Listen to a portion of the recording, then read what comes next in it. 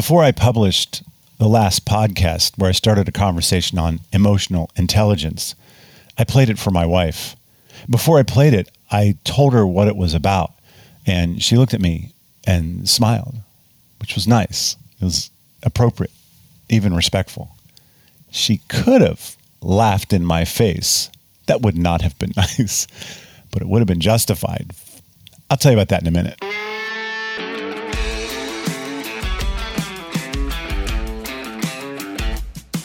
Hey, this is Pastor Mike. Welcome to my almost daily 7-minute podcast where we're hoping to do 3 things. 1, just keep you in the loop. 2, try to be helpful in practical, simple ways. And 3, just keep talking about the ways God is renovating His church. We call it Rechurch.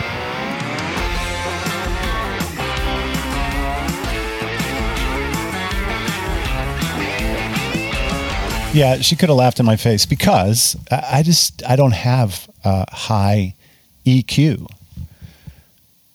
It may be arguably higher than most just because I'm 55 years old, and I think quite a bit of emotional intelligence comes along with just maturity, just growing up, just trying to follow Jesus and love other people. You end up with a much greater capacity to know yourself and know others, which is essentially the components of emotional intelligence.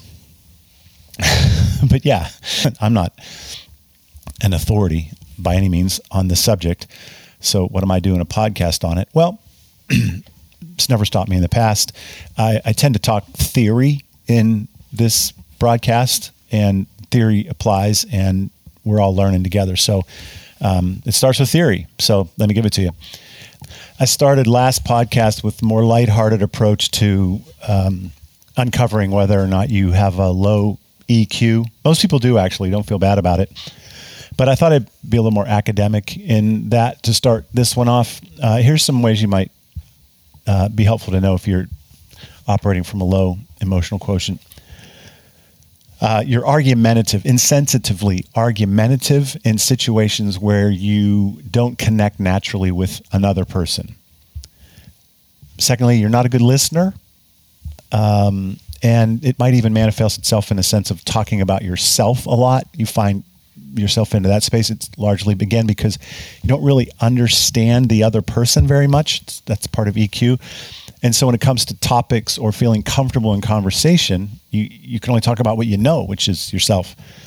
There's a lot of blaming that goes on for a low EQ person. You don't really see how you've contributed to this situation because it might not be empirical, right? It might not be intellectual. Oftentimes our contributions to the way things are going poorly, it is emotional. So if you have a low EQ and that is the problem, you won't see it, obviously.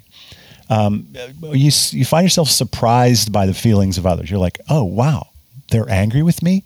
Oh, wow, I've upset them. I didn't know that, right? That's like the epitome of low EQ. You don't know how other people are feeling, so it tends to surprise you. So let me quick remind you of kind of a working definition for emotional intelligence, and then I'm going to give you a breakdown of 5 components of emotional intelligence. So a definition would go like this. It's emotional intelligence is the ability to not only understand and recognize your own emotions, but to understand the impact that they're having on you. So you see them and you know what they're doing to you, and you understand what they're doing to others around you or with you. It also then includes the ability to perceive and understand and recognize the emotions of others, what those emotions are doing to them, and how those emotions are affecting the situation. That's emotional intelligence. Knowing your emotions and all that comes along with it, and others. That's kind of the definition. A guy by the name of Daniel Goleman wrote a book, it's been 25 years ago, where he outlined sort of 5 elements or characteristics. Let me list those off for you and then explain a couple things, my view of these. Number 1, self-awareness. Okay? Makes sense. That's part of the definition. Knowing the emotions that you have.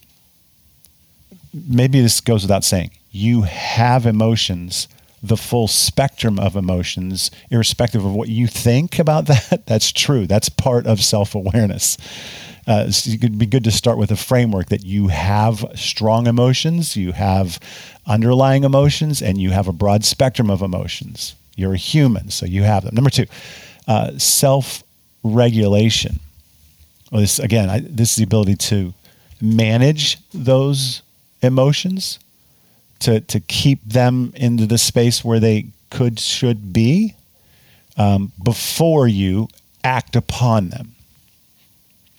Third, motivation.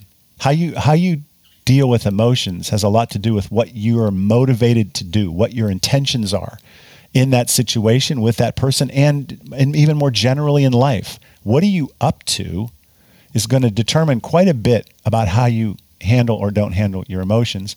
Fourth, empathy, which again is part of the definition.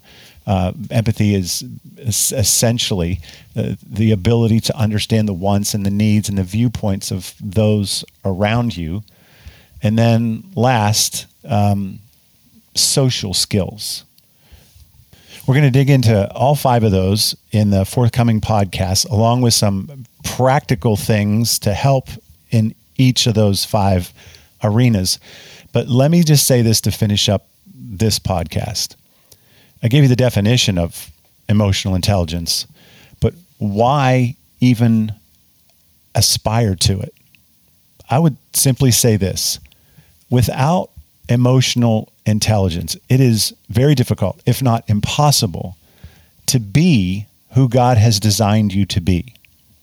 Someone who can connect with others, can care for others, and can accomplish things with others. Come on back. Let's go get us some emotional intelligence.